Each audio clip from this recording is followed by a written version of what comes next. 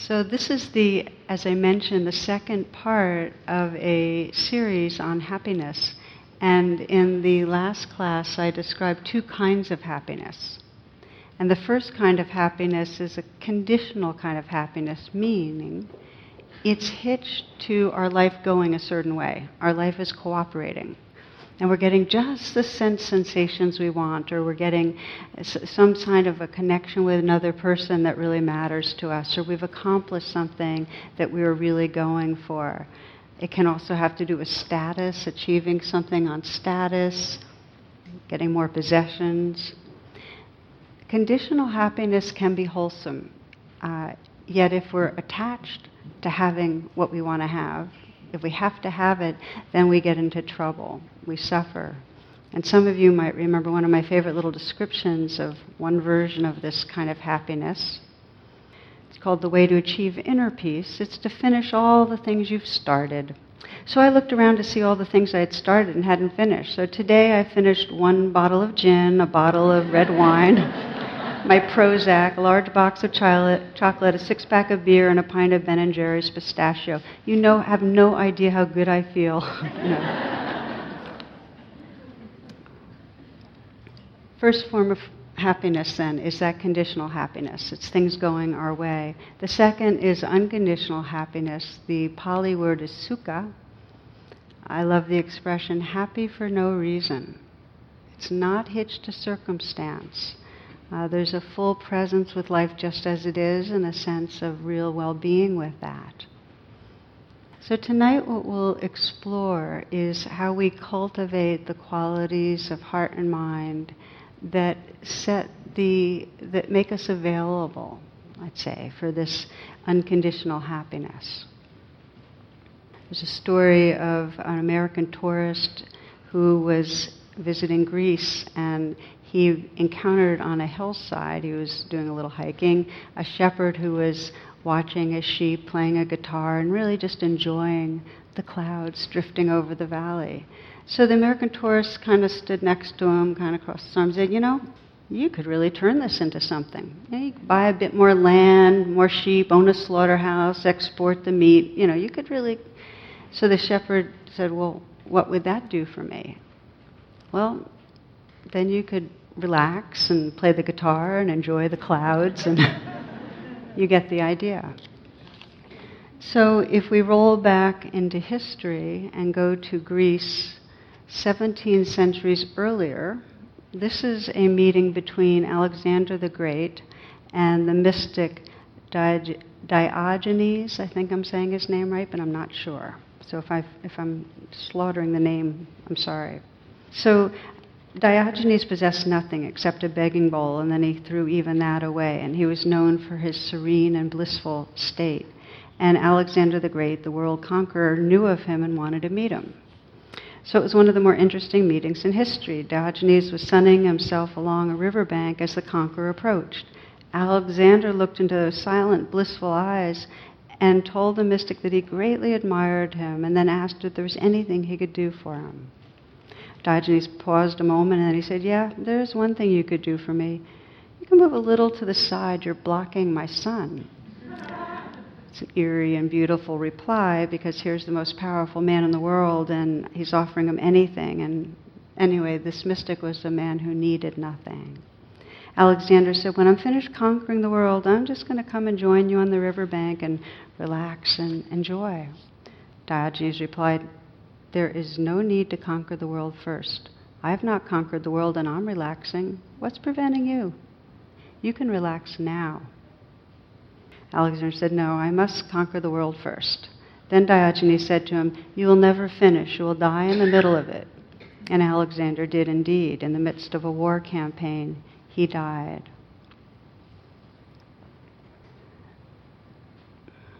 This is our mind, always needing to do something first.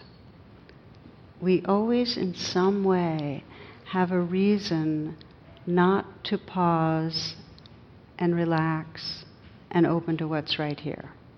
The very nature of the mind is to keep moving and creating a reality where this self is on its way and has to accomplish this and do that and avoid this. before it can really just rest. It's rare that we really say, this moment is it. It's like usually this moment is a moment on its way to something or after something. We're usually preparing.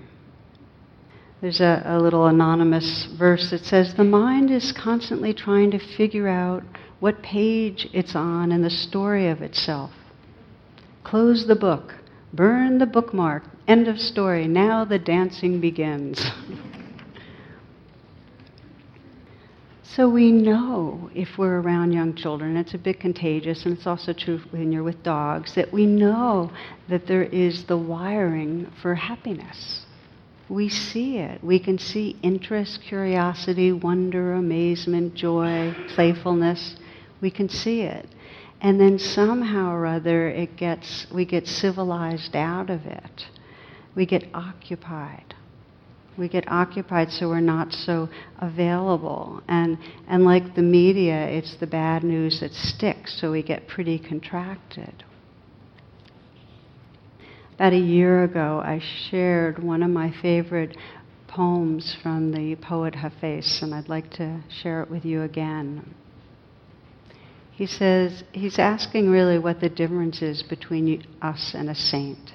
And he says, the saint knows that the spiritual path is a sublime chess game with God, and the beloved has made such a fantastic move that the saint is now continually tripping over joy and bursting out in laughter and saying, I surrender. Whereas, my dear, I am afraid you think you still have 1,000 serious moves. And when we really honestly check in on our life, it kind of seems that way. We get kind of grim, and we've got this idea of what has to happen. And there's a tightness around it, a seriousness.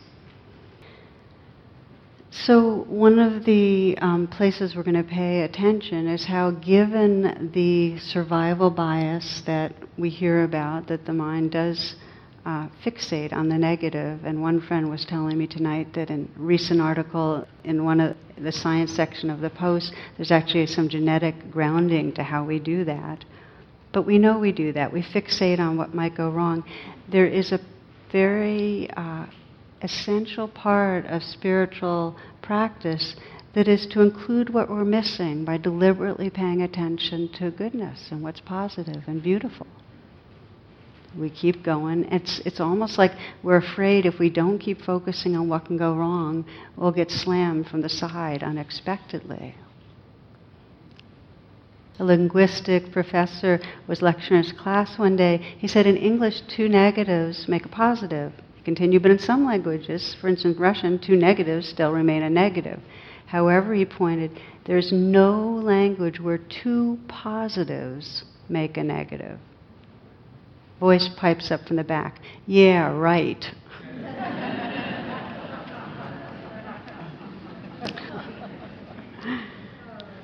So there are 2 modes of practice that carry us into well-being that we explore on this path of presence. And one is a kind of pure presence where we're just opening to the life of the moment as it is. And when we're really, really present, that leads to well-being. And then the other is this gladdening of the mind, where we, on purpose, pay attention to what we're habitually not paying attention to, that gives us more of a sense of brightness and openness and availability. So you might be listening and hear me say, this is a talk tonight on happiness, and be thinking to yourself, yeah, right. Where I am in my life, you might be in the middle of a divorce or just working with some very serious illness in yourself or somebody that you love in trouble. And so it's not about manufacturing a kind of false cheer. The kind of happiness we're talking about is a profound sense of well-being that can actually be experienced in the midst of whatever is happening. You can feel a sense of real sorrow, but in some way feel whole and at home and true.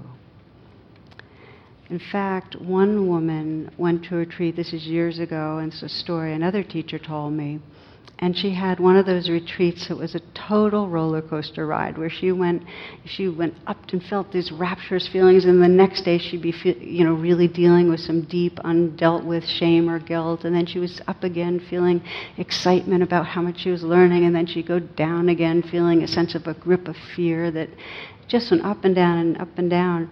And at her last interview, she said, "I really feel like I get it. The joy is in getting real.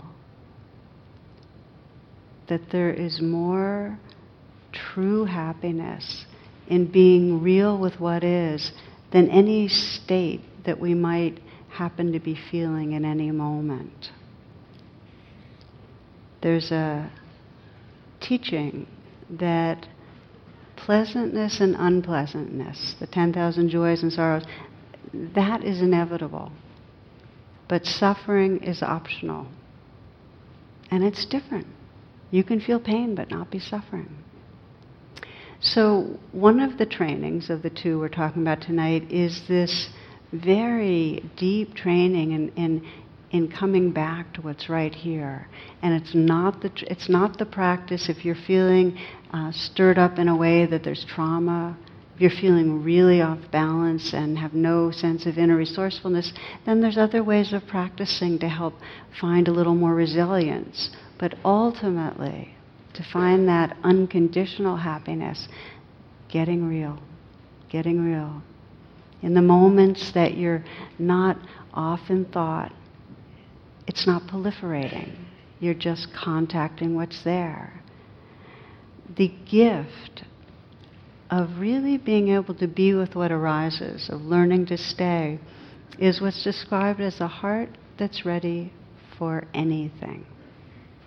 And I love that phrase. Sayadaw U Pandita, one of the great Burmese teachers, talks about this, that when fear comes up, and instead of doing your normal strategies to get away from fear, whether it's eating or getting busy or whatever it is, you just stay. You find that it comes and it goes, and there's some presence there that you start trusting can hold it.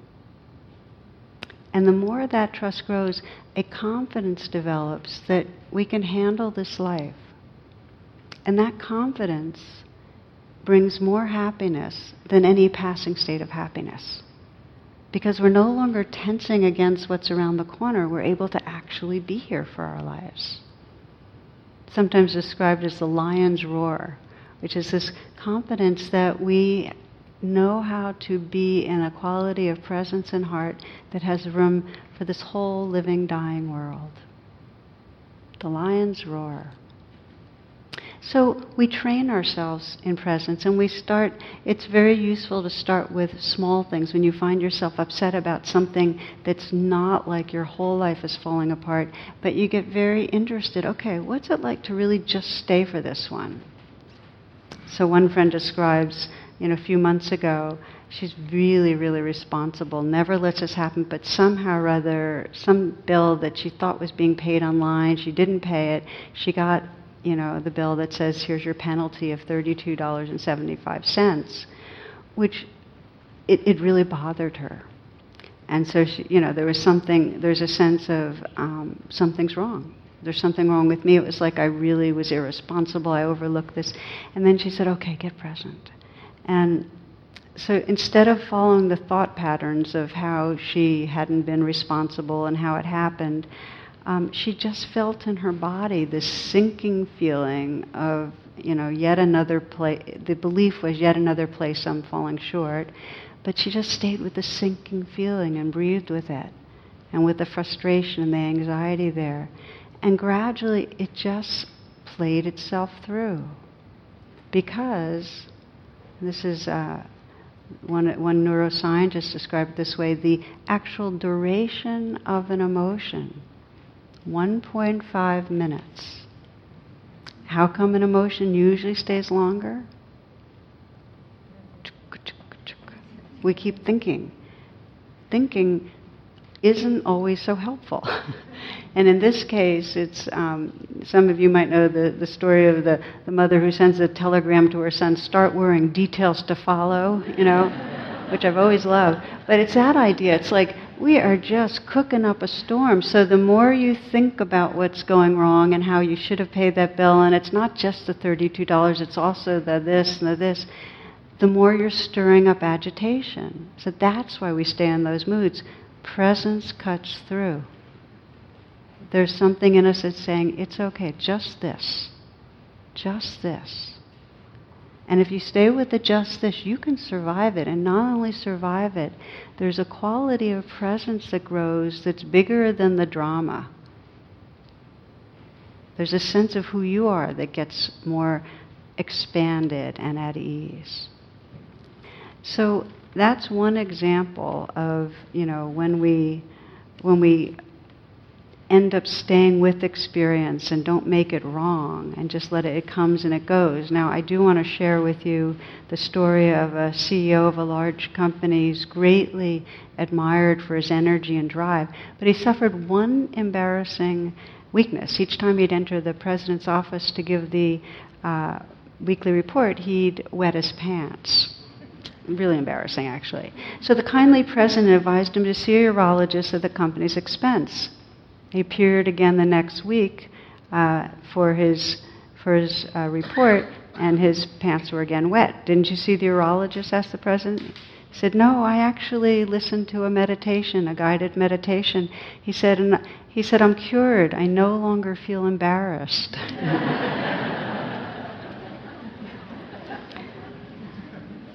So contrary to the implication of that joke, presence does not mean inactivity.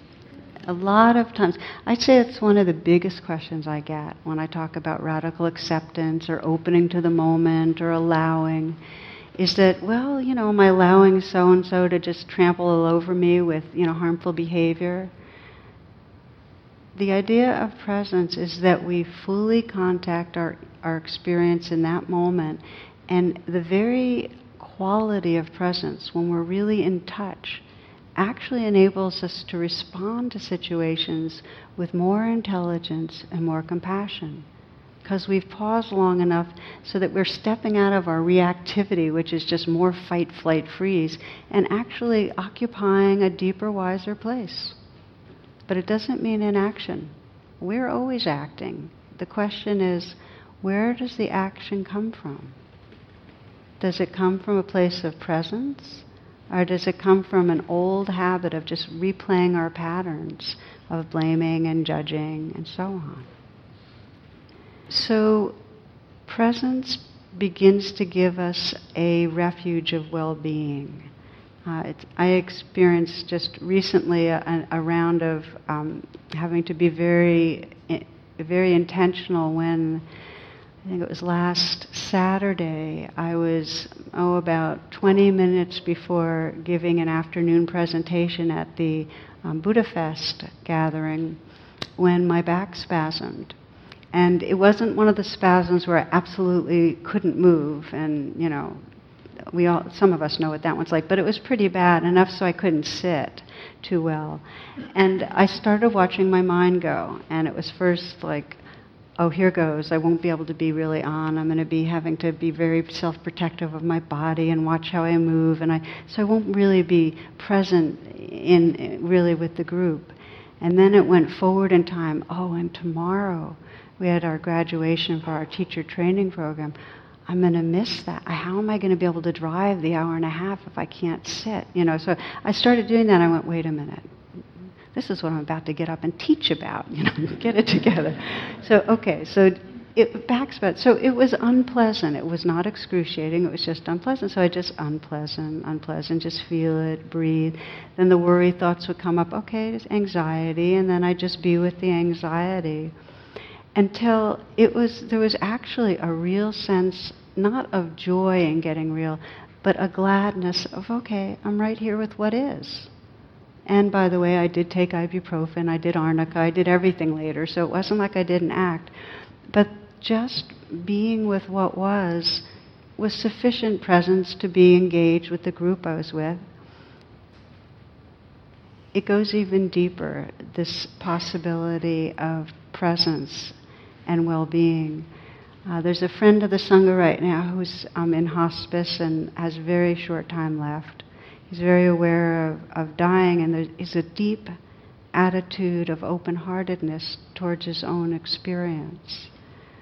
He's not fighting what's happening. So there's pain, there's confusion, there's grief, there's a sense of loss. All those things are moving through. But the largest space you sense when talking to him is actually gratitude. That he just feels so awake in what's happening, and so tender and so vulnerable and so connected with the people in his life that there's like a sea of loving that people feel when they're with him. The heart that's ready for anything truly carries us through everything. You might even ask yourself right now for a moment, and you can close your eyes when you do it, what would it be like? What would it be like to have this heart that's ready for anything? This trust that, like the lion's roar, that really whatever happens, there is a presence, there's a loving presence that can meet it, move through, be a refuge. What happens when you sense this heart that is ready for anything?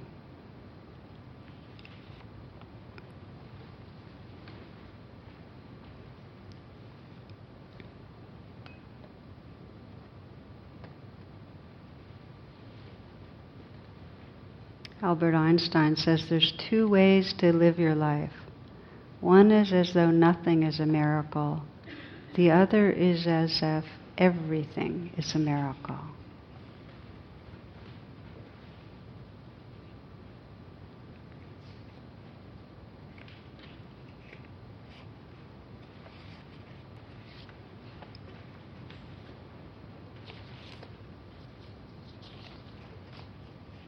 So you can open your eyes when you'd like. When we're trying to control our experience, instead of being present, there's no access to wonder. There's no access to amazement. There's no access to joy. So we make this deal that, yes, we'll open to the 10,000 joys and sorrows. In exchange, we get to live our moments.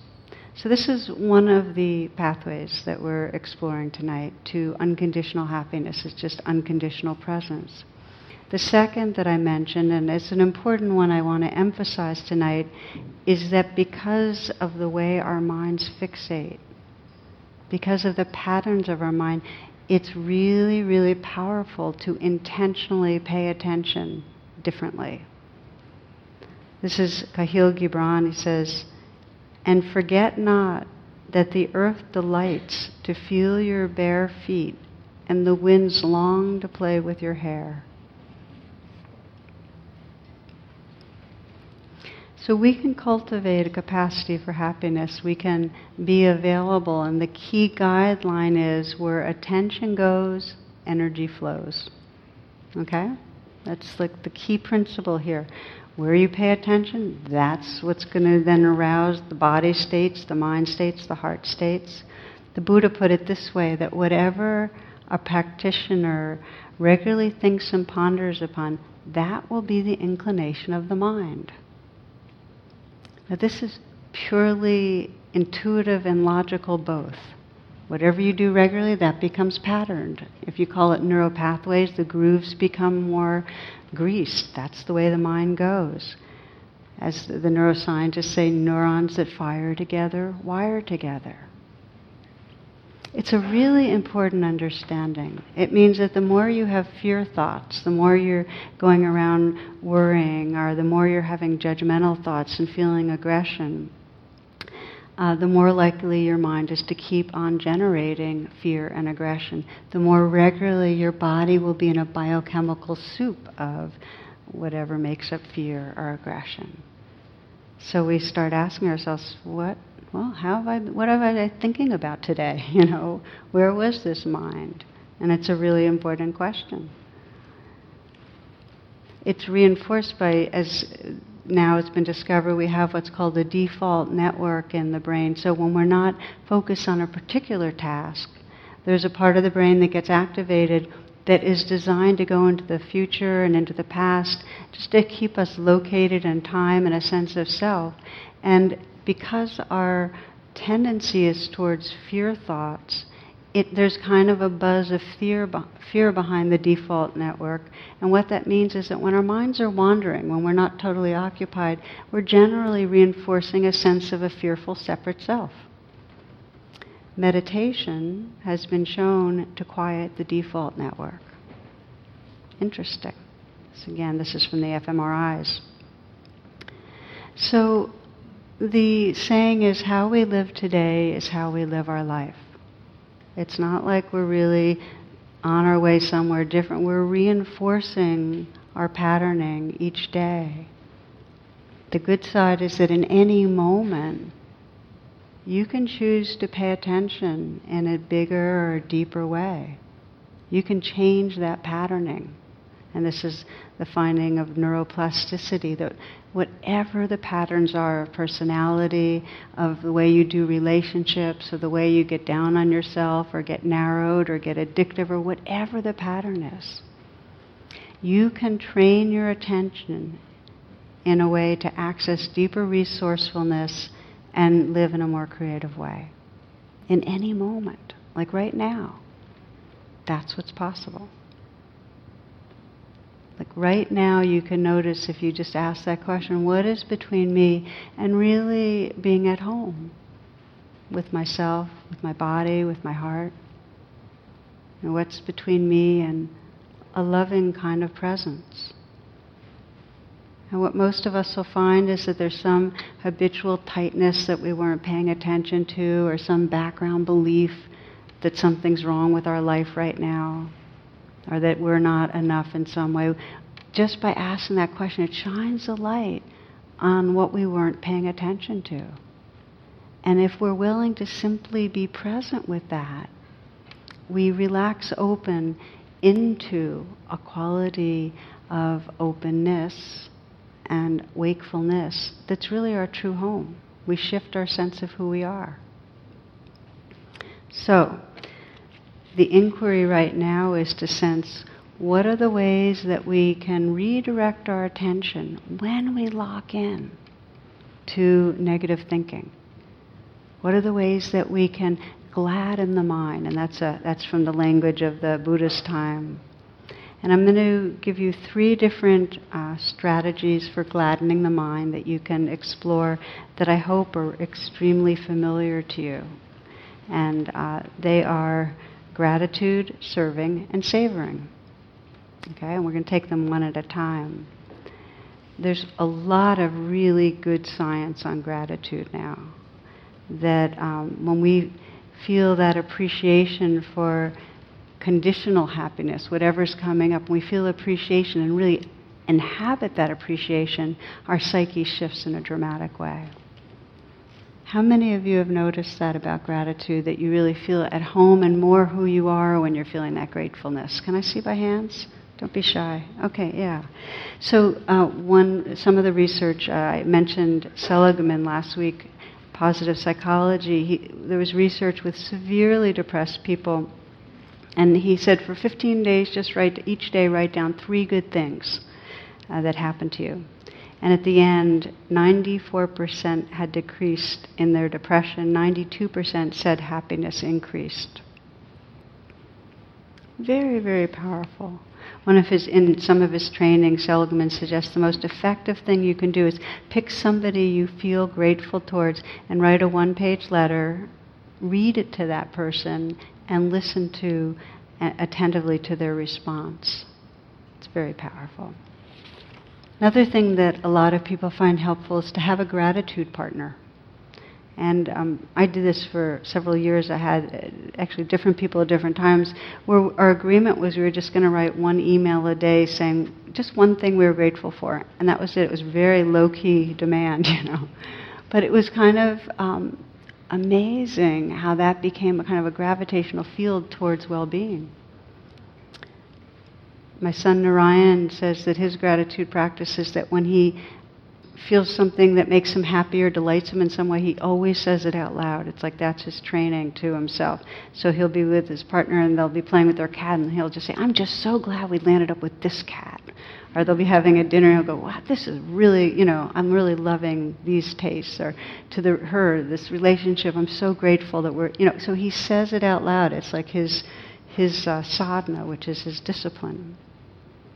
Now, the key to getting mileage out of gratitude practice is to, when you feel grateful for something, pause long enough to feel what gratitude feels like in your body and your heart.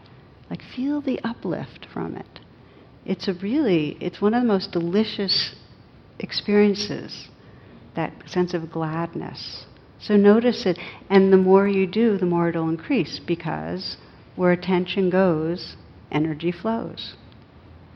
So this is gratitude practice. Even when life is more difficult, you'll start finding blessings in what's there. It's all in how we frame things, of course. There's a story of Saul and Mort. They're walking from religious service, and Saul wonders whether it would be all right to smoke while praying. Mort says, well, why don't you go ask Rabbi Schwartz? So Saul goes up to Rabbi Schwartz and asks, Rabbi, may I smoke while I pray? And Rabbi Schwartz says, no, my son, you may not. That's utter disrespect to our religion. Saul goes back to his friend and tells him what the good rabbi told him. Mort says, I'm not surprised. You asked the wrong question. Let me try. So Mort goes up to Rabbi Schwartz and says, Rabbi, may I pray while I smoke? To which Rabbi Schwartz eagerly replies, by all means, my son, by all means.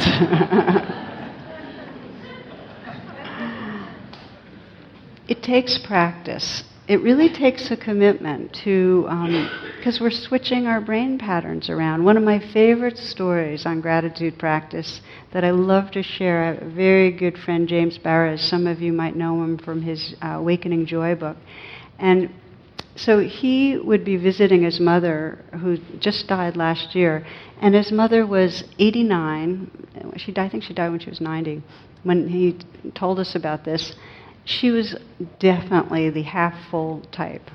And so he's sharing with her the benefits of gratitude, and she's doing the old dog can't learn new tricks kind of response. But finally she said, all right, I'll try. So they played a game. And it was every time she complained about something, she would just add the phrase, and my life is very blessed. Okay, the food is too cold, and my life is very blessed. So-and-so is coming late, and my life is very blessed. I lost one of my stockings, and my life, so whatever it was. So they had fun, they played with it, and he encouraged her to keep going. Well, over the weeks, the nurses, his sister, everybody that knew her reported radical change.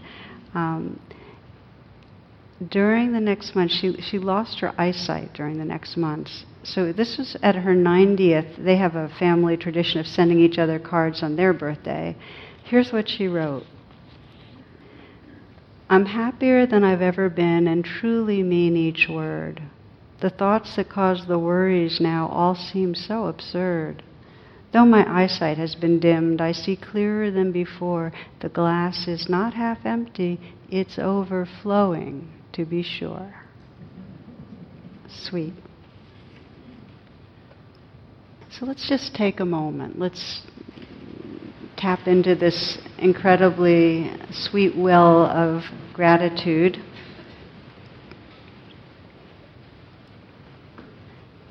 And as you close your eyes, it's a good time just to pause and feel yourself right here. Feel your breath. And see if there's anything that wants to relax a little in your body. Usually the shoulders can always loosen a little, and the hands. And you might experiment a little with the smile, feeling a curve, the smile spreading through the eyes. A slight smile at the mouth. This actually sends a message to the nervous system. It quiets down the sympathetic nervous system, which is fight, flight, freeze. Give more ease just by the actual expression of a smile. And begin to let come to mind the different parts of your life, the people, the experiences, the places that you're grateful for. And for the next few moments, I'd like to invite you just to whisper to yourself, but so that you can hear it. Anything that comes to mind that you feel grateful for. So we're going to hear a whole buzz of whispering right now. Those of you that are here right now, those of you listening to the podcast, just whispering what you're grateful for.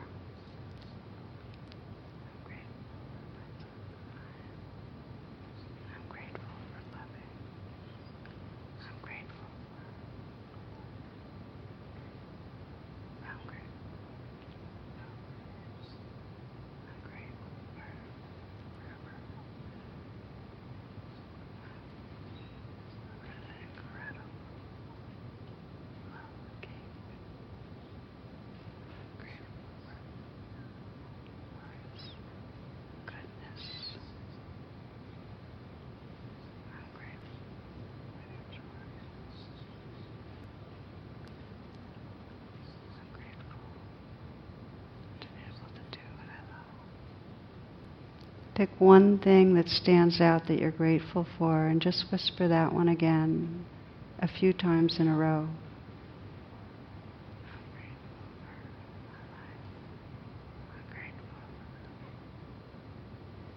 And as you whisper it, see if you can feel as a visceral feeling the gratitude. Feel the heart, the upwelling. Feel what it does to your whole sense of your being when you really inhabit gratitude. You might just mentally whisper, thank you, thank you, thank you. Feeling yourself blessed.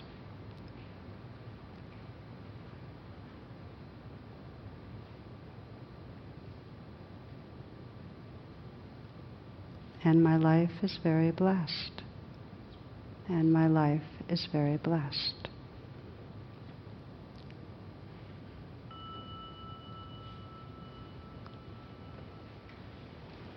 So that's the first of the three of gladdening the mind, is to make gratitude a practice.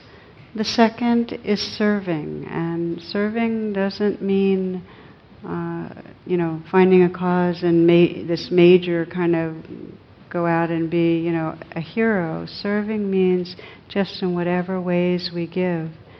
Schweitzer says this, he says, I don't know what your destiny will be, but one thing I know, the only ones among you who will be really happy are those who will have sought and found how to serve.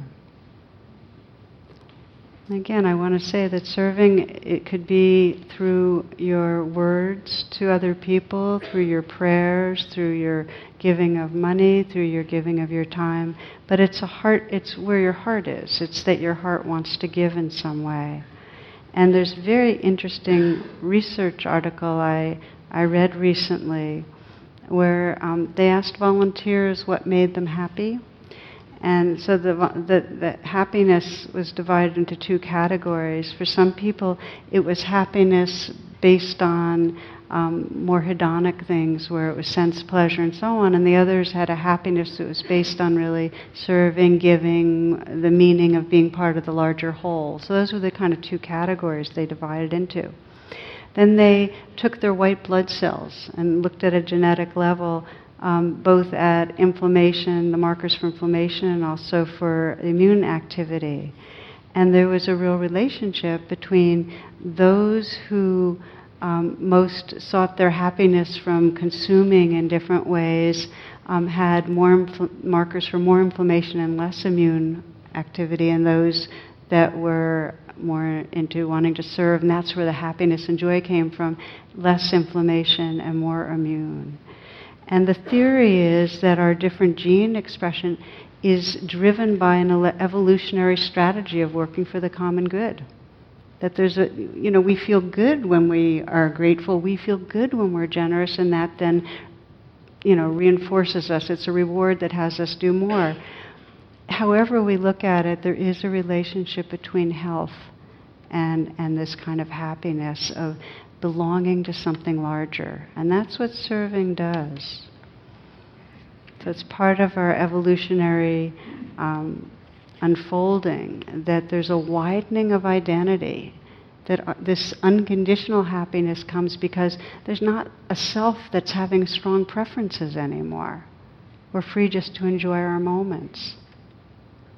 Story of Roberto Di Vincenzo, who's a great Argentino golfer. He once ran a tournament, and after receiving a check and smiling for the cameras, he prepared to leave, and he's relatively new at this. So he's walking alone to the parking lot. He's approached by a young woman who congratulates him and tells him that her son is seriously ill and near death.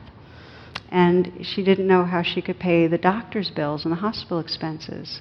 And he, who's known as a gentleman, was so touched by her story, he took a pen and he endorsed the day's winnings over to her, and he pressed into her hand and said, "Make some good days for the baby."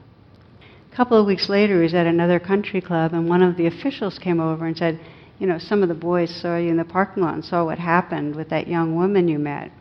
He nodded. "Well," said the official, "I have news for you. She's a phony. She has no sick baby. She has no children at all. She's fleeced you, my friend." "You mean there's no baby who's dying?" said Roberto. "That's right," said the official. "Why, that's the best news I've heard all week."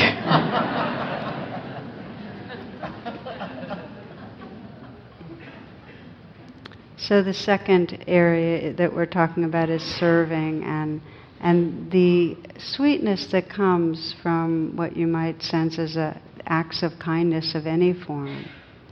The third is savoring. And savoring, again, goes very much against the pace of our culture. Even when good things are happening and we're enjoying, there's something in us that's driving forward to the next thing.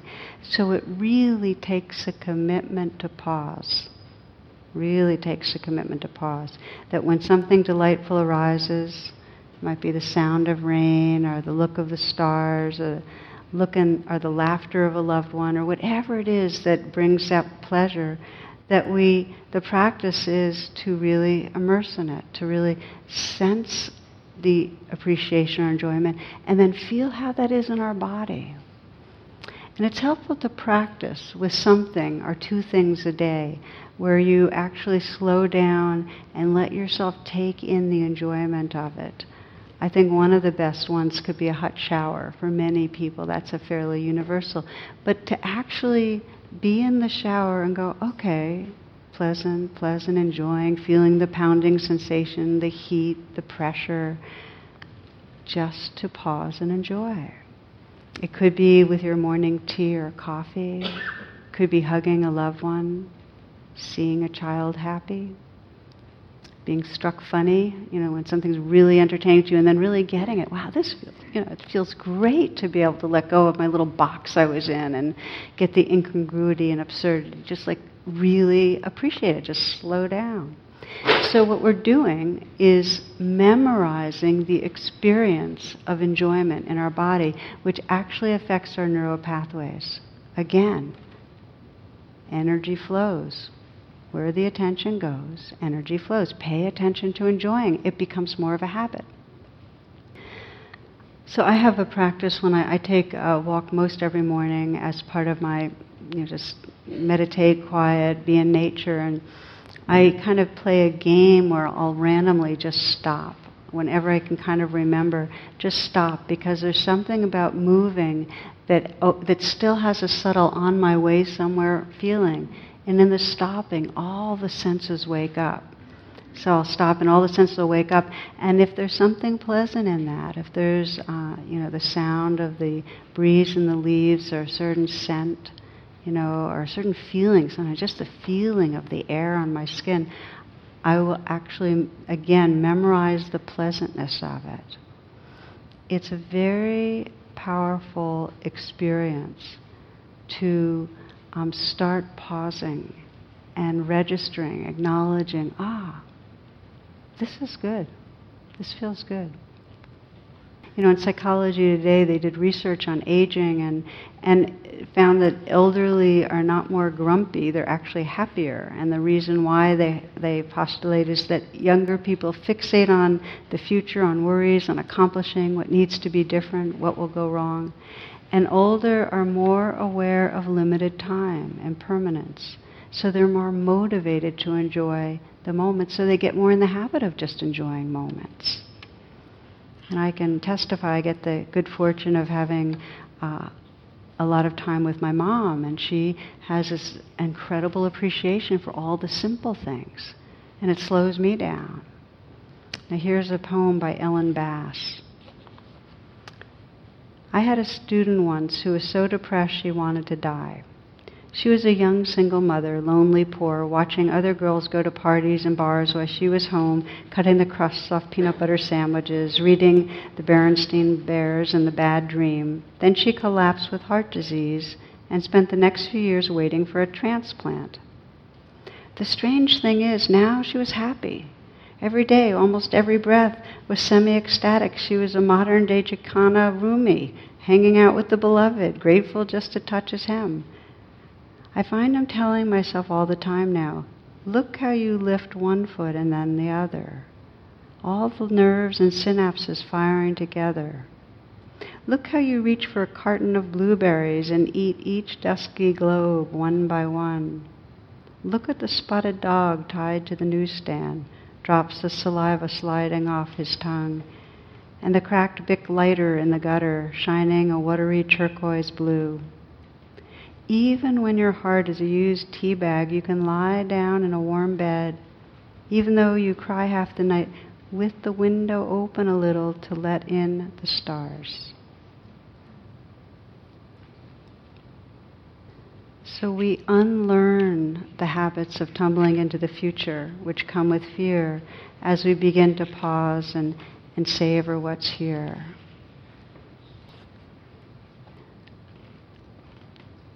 Last class, I talked about one of the common denominator, qualities that are found in all people that have real well-being, which is an intention towards it.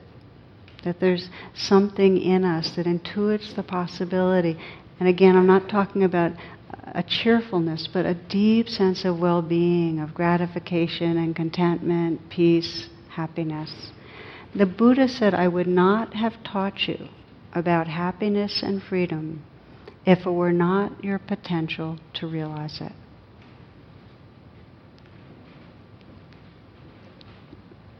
Every one of us has the potential, just part of being more who we really are, to step out of some of the habitual patterns that might keep us small and tight or grim, and to, through presence, really sense that heart that's ready for anything, that freedom to live the moments. And it's what happens when we are resting in that, is our moments become creative.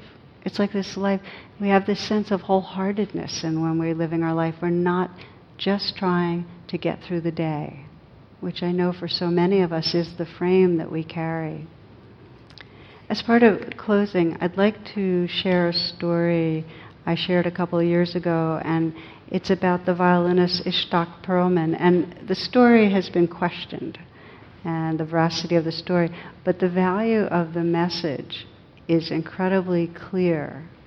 And there's some streams that I know are true given all that was been written about him. Many of you know Perlman was crippled by polio when he was a young child. So at each performance, he has a slow entry on his crutches, and he sits down, and he unclasps the braces and his legs, and he prepares to play. Now, the story took place 1995 performance at Lincoln Center in New York. And on this occasion, he'd only played the first few bars when one of the strings on his violin broke. And the whole audience could hear the crack when it snapped. They were wondering, what's going to happen? Is he going to put on his braces and have to walk across the stage and find another violin? But here's what happened. He paused. He just sat still and he closed his eyes. And then he signaled for the conductor to begin again. And he re-entered the concerto playing with unimaginable passion and power and purity.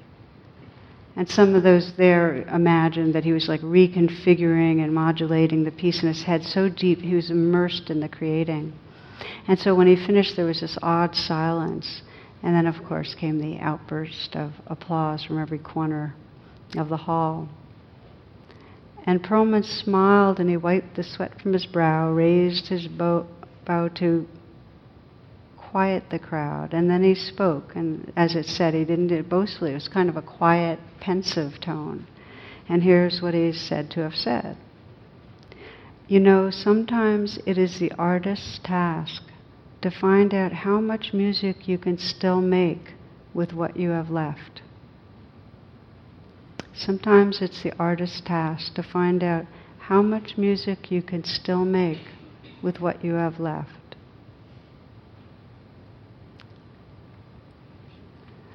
We weigh down our lives, this 1,000 serious moves, with our ideas of the future and the past. We weigh down our lives with our worry thoughts about what's going wrong. So when we have the courage to begin to just really stay with what's right here, discover that presence, and when we have the capacity to start appreciating and savoring our moments, there is an availability to life where we really can give whatever is left to give and savor and find wonder in the life that's here. So I'd like to close with you here at this point and just invite again this last reflection, just to sense where we are.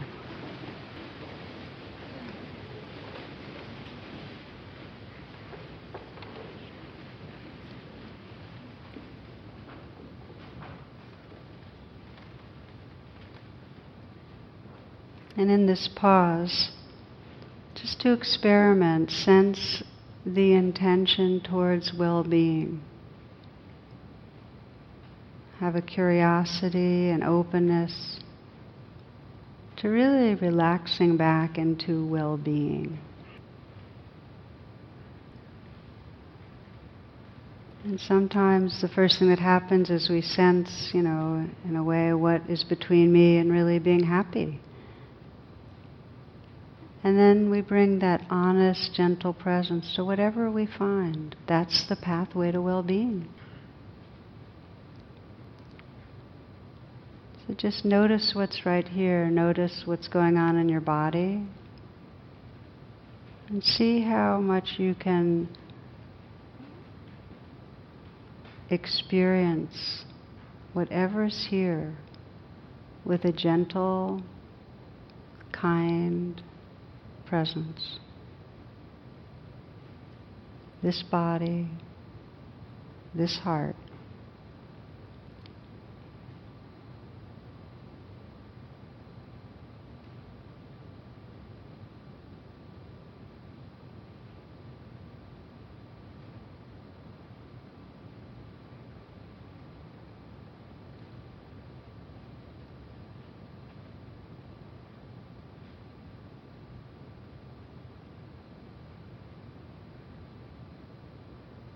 You might sense what you're appreciating right now.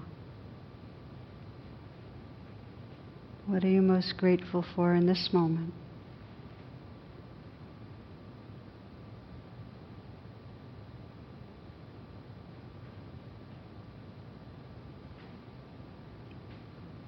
And then opening yourself to the light and the aliveness and the beingness that's here when there's a gratitude or appreciation.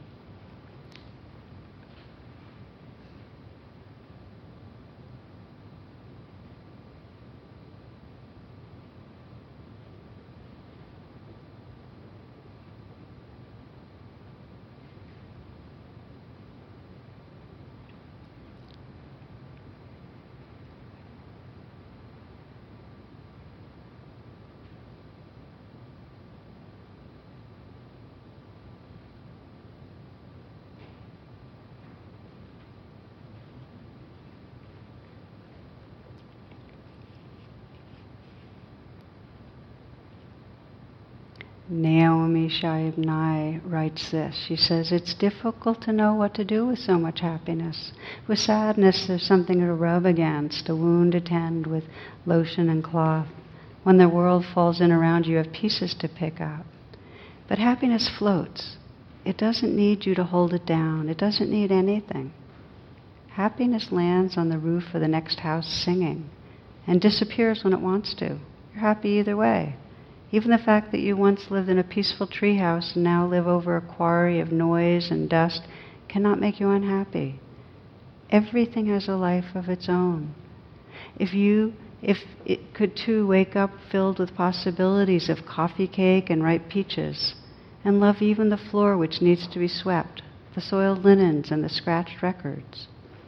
Since there is no place large enough to contain so much happiness, you shrug. You raise your hands and it flows out of you into everything you touch. You are not responsible.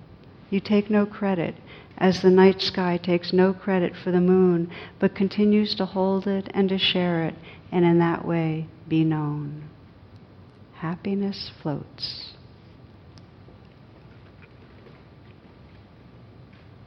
Namaste, and thank you for your attention. The talk you just listened to has been freely offered. If you'd like to make a donation, learn more about my schedule, or about programs offered by the Insight Meditation Community of Washington, please visit either my website, which is tarabrach.com, or IMCW's site, which is imcw.org. Thank you very much. Thank you for listening. To learn how you can support the teachers and Dharma Seed, please visit dharmaseed.org/donate.